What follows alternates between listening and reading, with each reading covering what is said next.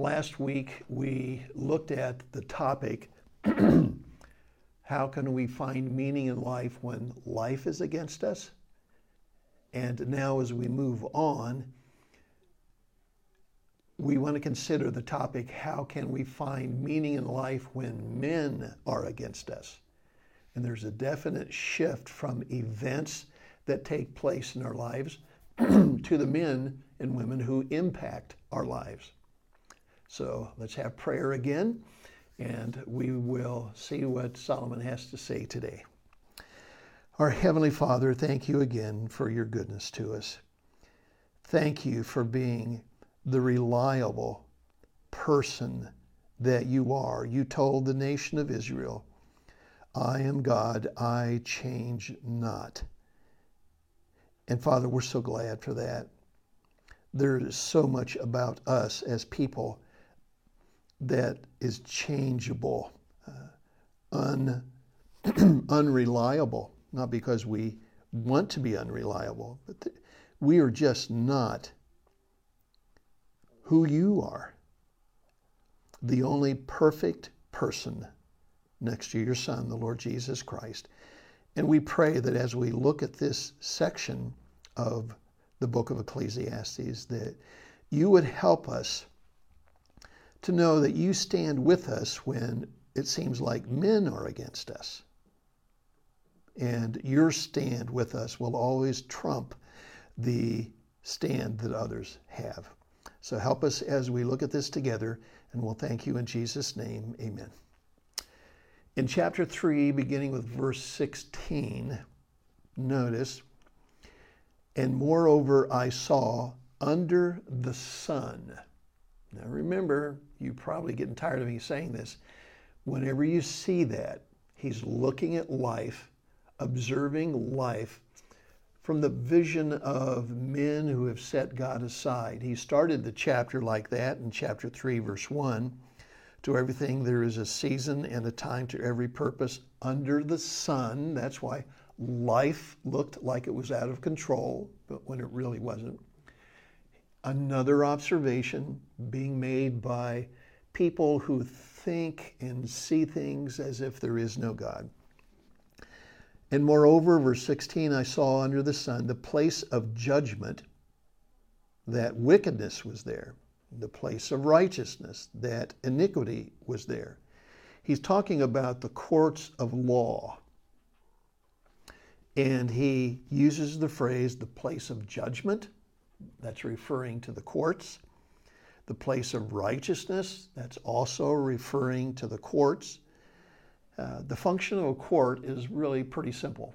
When there's a dispute or there's problems that cannot be resolved among men, a judge or a panel of jury is to hear the evidence, the presentations, and to render a verdict, a conclusion. The innocent are to be declared innocent. The guilty are to be declared guilty. And again, it's very simple. I have in the PowerPoint, why does Lady Justice wear a blindfold? And you see this on the sculptures that have Lady Justice holding scales.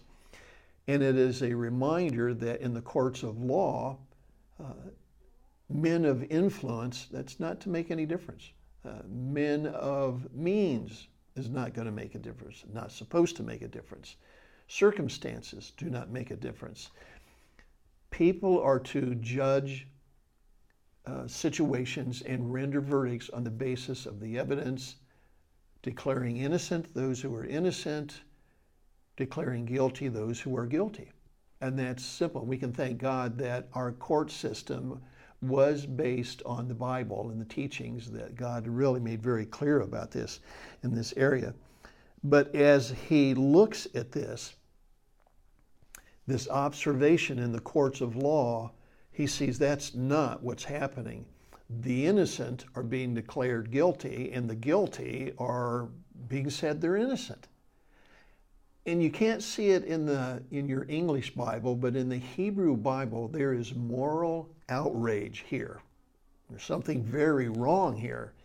And that's why it says in the New International Version, in the place of judgment, wickedness is there.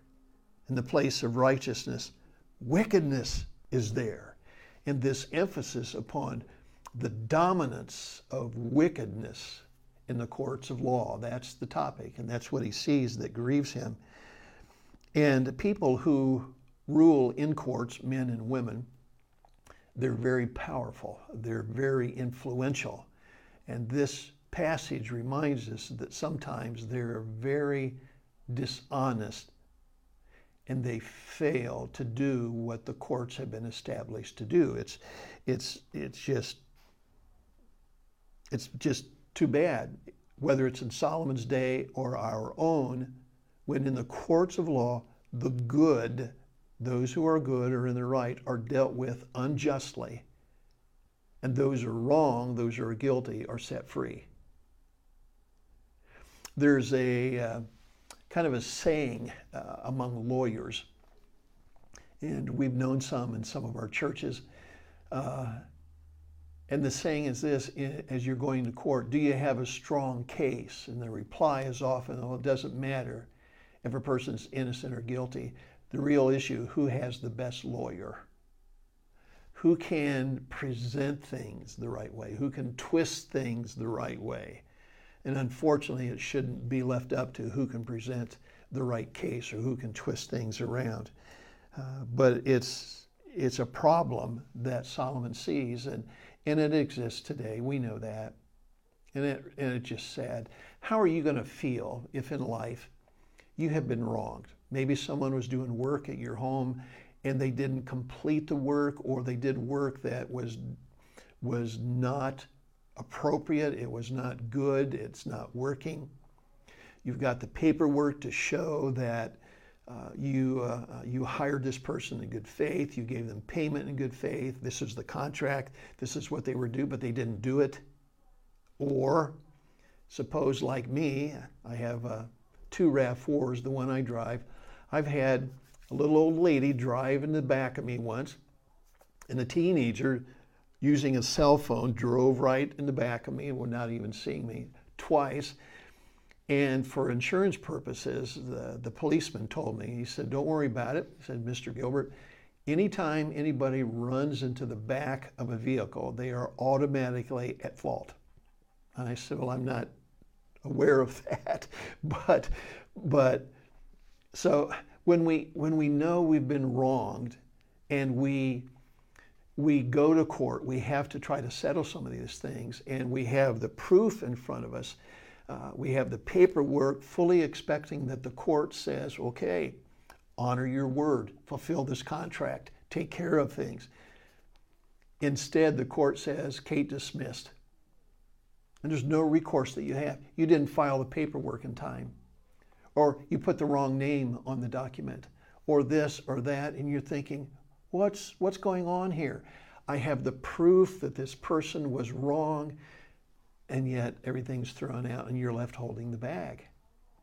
Those are awful things to go through, and it does happen. Injustice is hard to get through. And so the question that I'm asking you to think about as we go through here is, okay, how are you going to get through that when men deal with you unjustly on that level? How are we going to get through that? Well, Solomon's also thinking about that, and that's why he brings us to the next verse. I want you to see that. In verse 17, I said in my heart, and notice in verse 18 it begins the same way. I said in my heart. Something was settled within him deeply when he saw this. Something was settled that helped him to be able to deal with the injustice. He wants us to settle our hearts to do this in our heart. Notice what he says. The first thing, it says in verse 17, I said in my heart, God will judge the righteous and the wicked. For there is a time there for every purpose and for every work. God will judge both the wicked. It simply means that you need to remember, I need to remember, if this happens to us, that when human judges fail, God will not. And he's going to make this very personal. He's bringing God into the picture as someone who is real, who is very active, who is handling things, even the wrongs in this world. He's not distant or indifferent. He knows when things are wrong. And so he brings God into this discussion because he knows there are times that injustices take place and good people have to pay the price. And that's what we see here. So I want you to think about that. When human judgment fails, God does not. When the judge says case closed, God says not yet. It's not yet done for him. And it's very, very easy to see what he's saying here in this particular passage. That God is very God is working. One man said God is very judicious when the courts fail, and that the terms that are used here are legal terms. He is working judiciously. It means that not only is he assessing the difference between right and wrong, he will process its execution, the judgment that he brings. The case is not closed. There is in one of the minor prophets a statement that's always just kind of amazed me. I can remember the first time I read it about what God is going to do, what the Savior is going to do when he returns to this world, begins to deal with sin in this world. In one prophecy, he says that the Savior will make right every dishonest business dealing. Now think about that.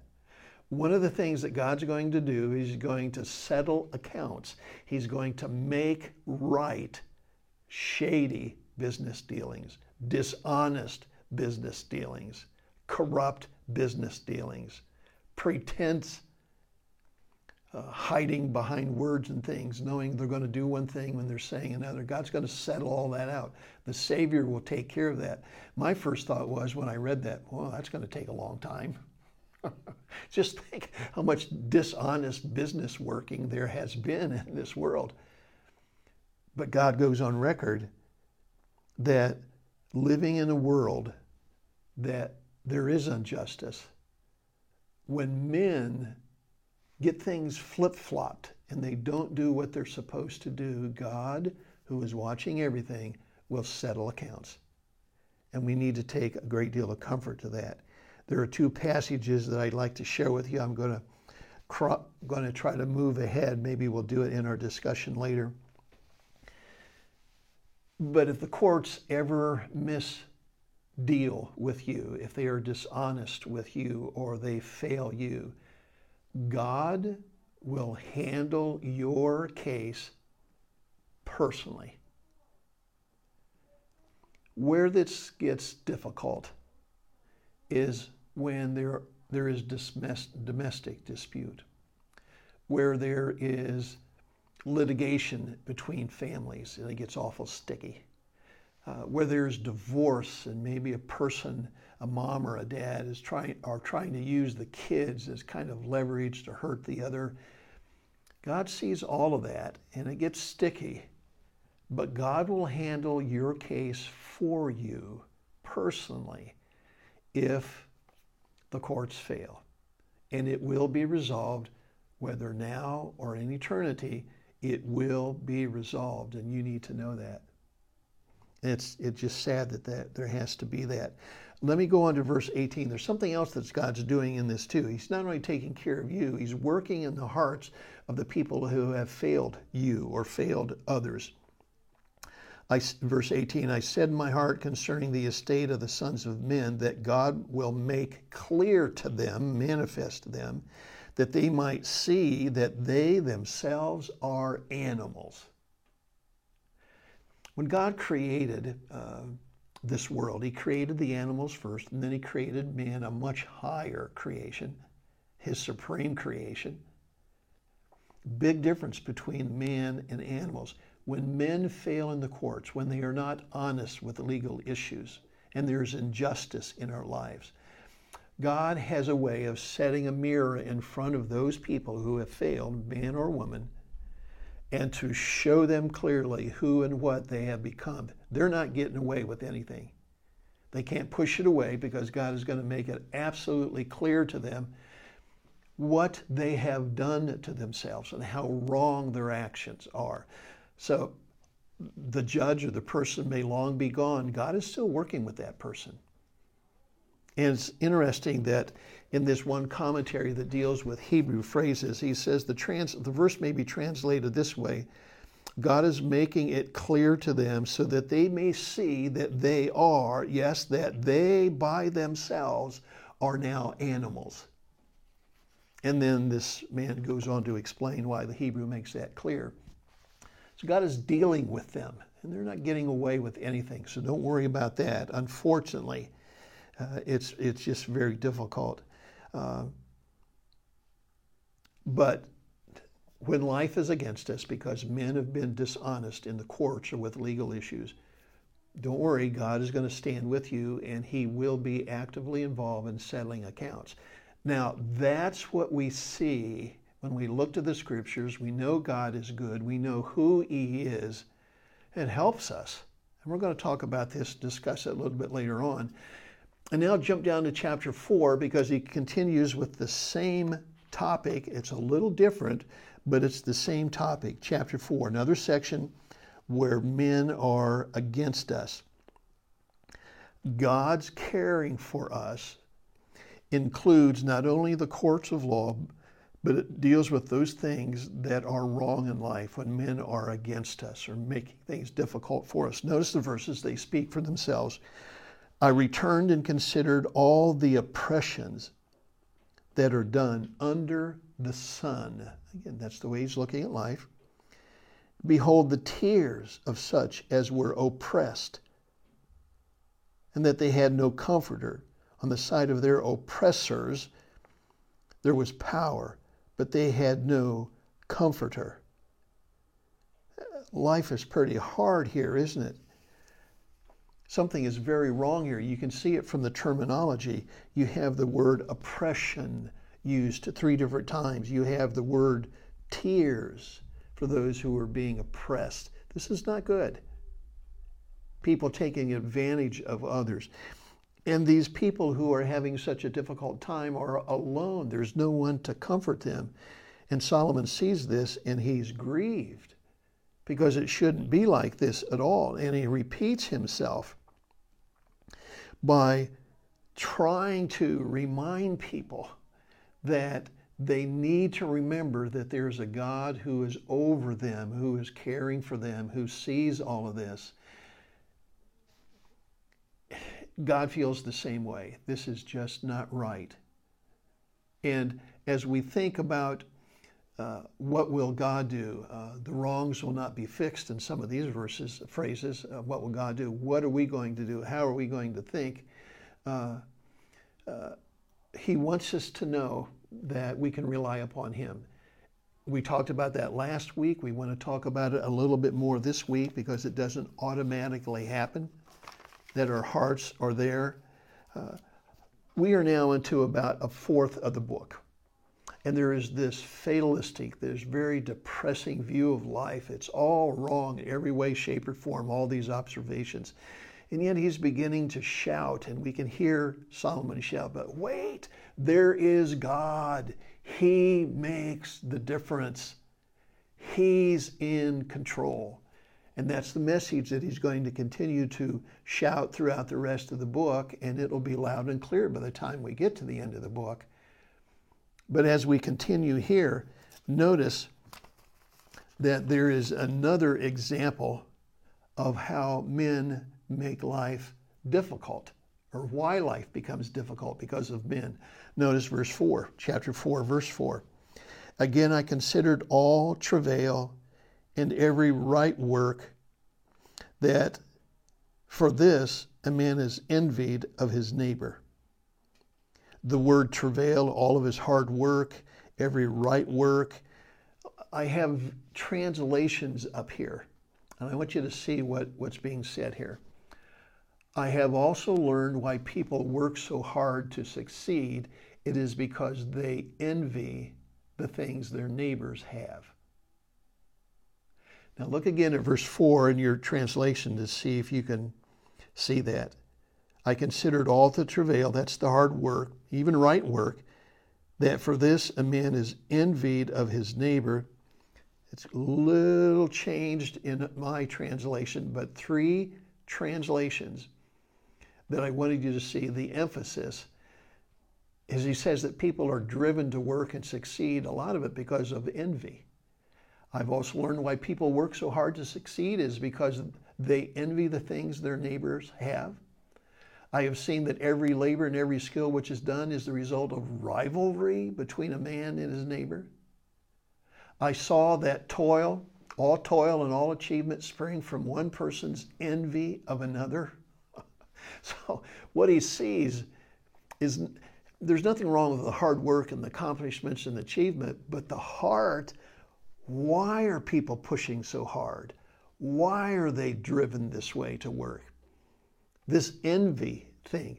I have in the picture 2 kids side by side. One has an ice cream cone, the other one does not. Look at the little boy that does not. What's on his face? He's not feeling too good, is he? Do you remember what, of the 10 commandments, do you remember what the last commandment is? We know don't lie, don't steal, don't murder. We know all the things don't do. In the very end, the last commandment, don't covet. You remember that? Don't covet. And again, it's not the ambition in a sense. It's not the hard work that's being criticized here or evaluated. It's what drives it. People just do crazy things because they envy one another. And I have a mother, she's 90. She's in a retirement home out right by the Indiana state line.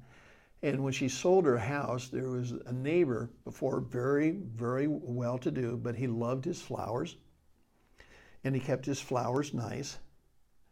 My mom found out that he would hook his hose up to her water spout on the outside and turn it on, use her water to water his flowers to make sure they were nice. She had no idea he was doing that. So she got a water bill one day and saw what's going on here and began to watch, make sure things were turned off, and saw this.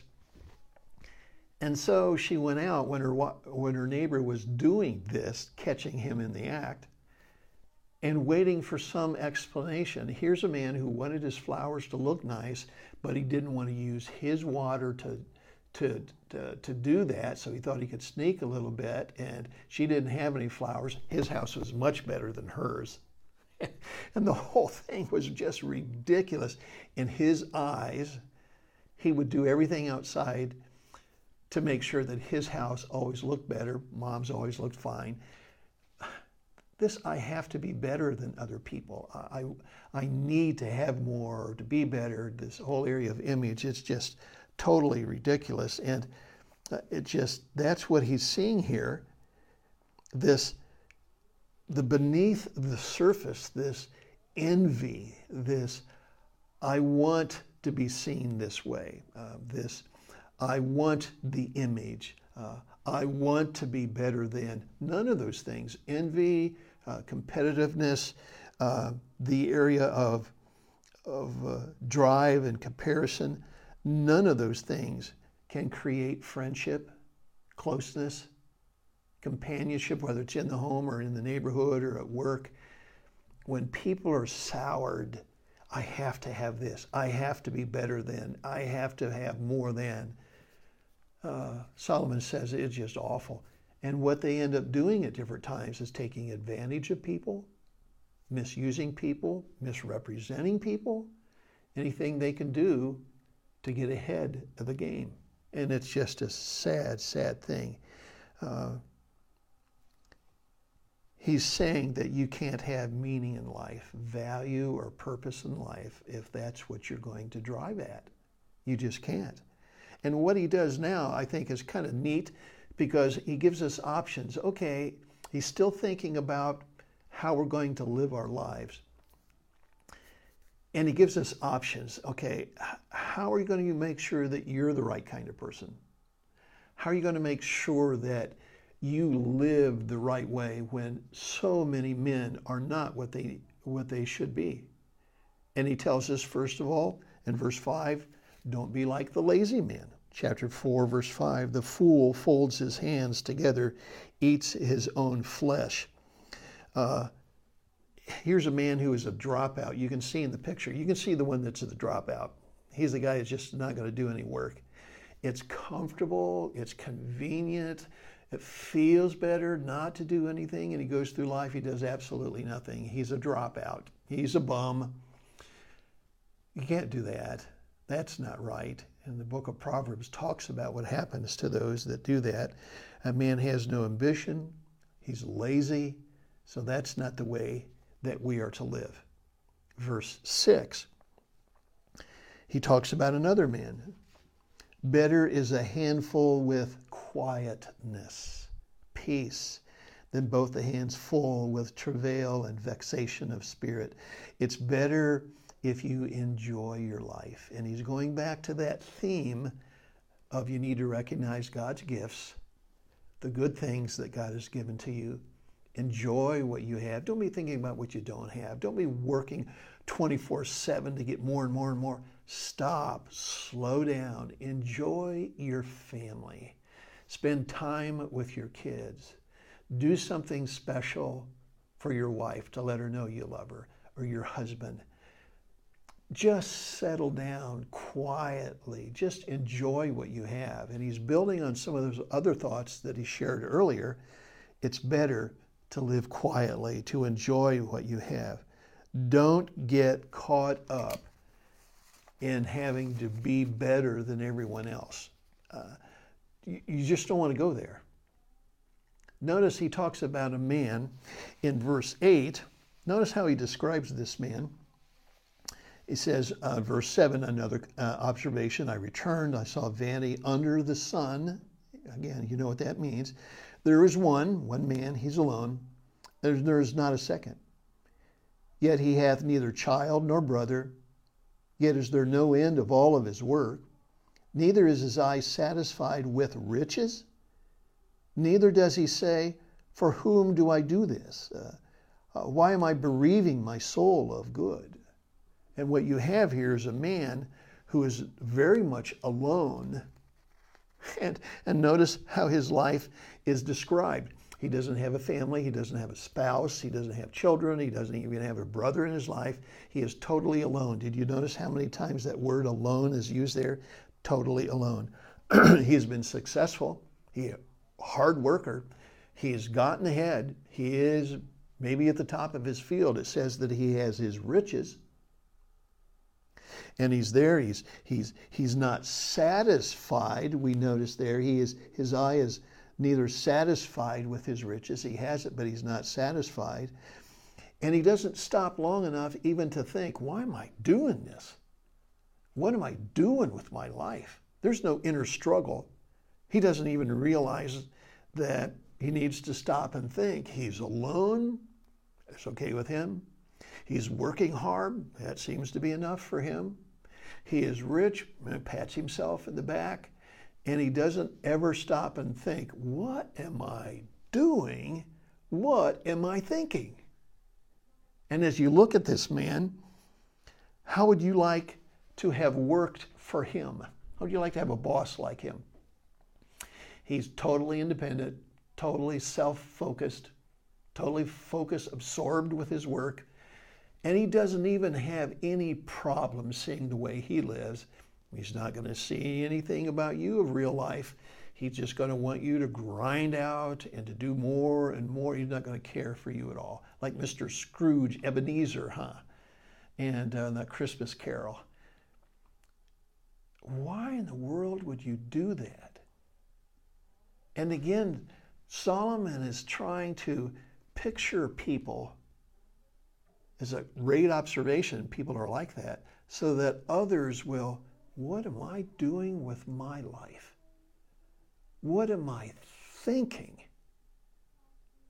Why am I doing that? And this passage, it doesn't even show that there's an inner struggle with this man. Am I going through life not having any struggle about things that are wrong? And he's challenging them. And then verses 9 through 12, he brings this section to a close by talking about the role of friends in our life.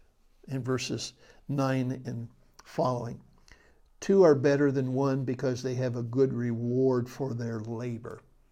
2 people can get more work done than just 1. So it's good to have a friend just for the sake of benefit that can help together work. Also protection. Verse 10, if they fall, the one will lift up his fellow. But woe to him that is alone when he falls, for he does not have another to help him up. There's a benefit to having friends in our lives because they can help us when things are difficult. The next verse, verse 11 again, if 2 lie together, they will have heat. How can one be warm alone? When the nation of Israel, when people would go from one place to another, often they would have to sleep at night, and it was always nice to have somebody to keep them warm. And again, their own protection in verse 12. And if one prevail against him, 2 shall withstand him, and the threefold cord is not quickly broken. And what he's saying here is that there is a role of friends that we need to consider in our lives. He's going back to the gifts of God, the things that God has done for us. And it's not just in our home, but how about friends that we have in our home, friends that have meant a lot to us? Solomon is building on the truths that he has stated earlier. God has given us many gifts. We need to think about what we're doing in our lives. And if you put all these things together, it's very obvious that he's telling us that one of the problems that men and women have in life is that they're not still in verse 6. They won't stop. They keep pushing through life. They want to get ahead. They don't think about what they're doing. They don't evaluate what they're doing. That's just awful. And he closes the chapter by talking about a foolish king. Verse 13, better is a poor and wise child than an old and foolish king who will not listen anymore, just set and stuck in his ways. And what happens as the chapter closes, you have one man who's in prison. He becomes popular and the people make him king. But as time goes along, people say, well, this guy's pretty good over here, so they make another man king. People are fickle. People are totally fickle. And if we are to have meaning in life, and if we are to have value in life and a sense of settledness, we can't be like the wrong people, but we can't put too much trust in people either. We can't settle our lives there. We need to settle upon God. God is the one who will give us meaning and purpose and value and a sense of contentment. God who is our friend, who will care for us when the world is against us, when the courts are against us, when men in justice are against us. What God wants us to do is to stop long enough to think about what we're doing with our life, to recognize the gifts that he's given to us, to be thankful for them, to appreciate our homes, our spouse, our children, the lives that God has given us, even the work that God has given us, and our friends. He wants us to have a good life, and we can.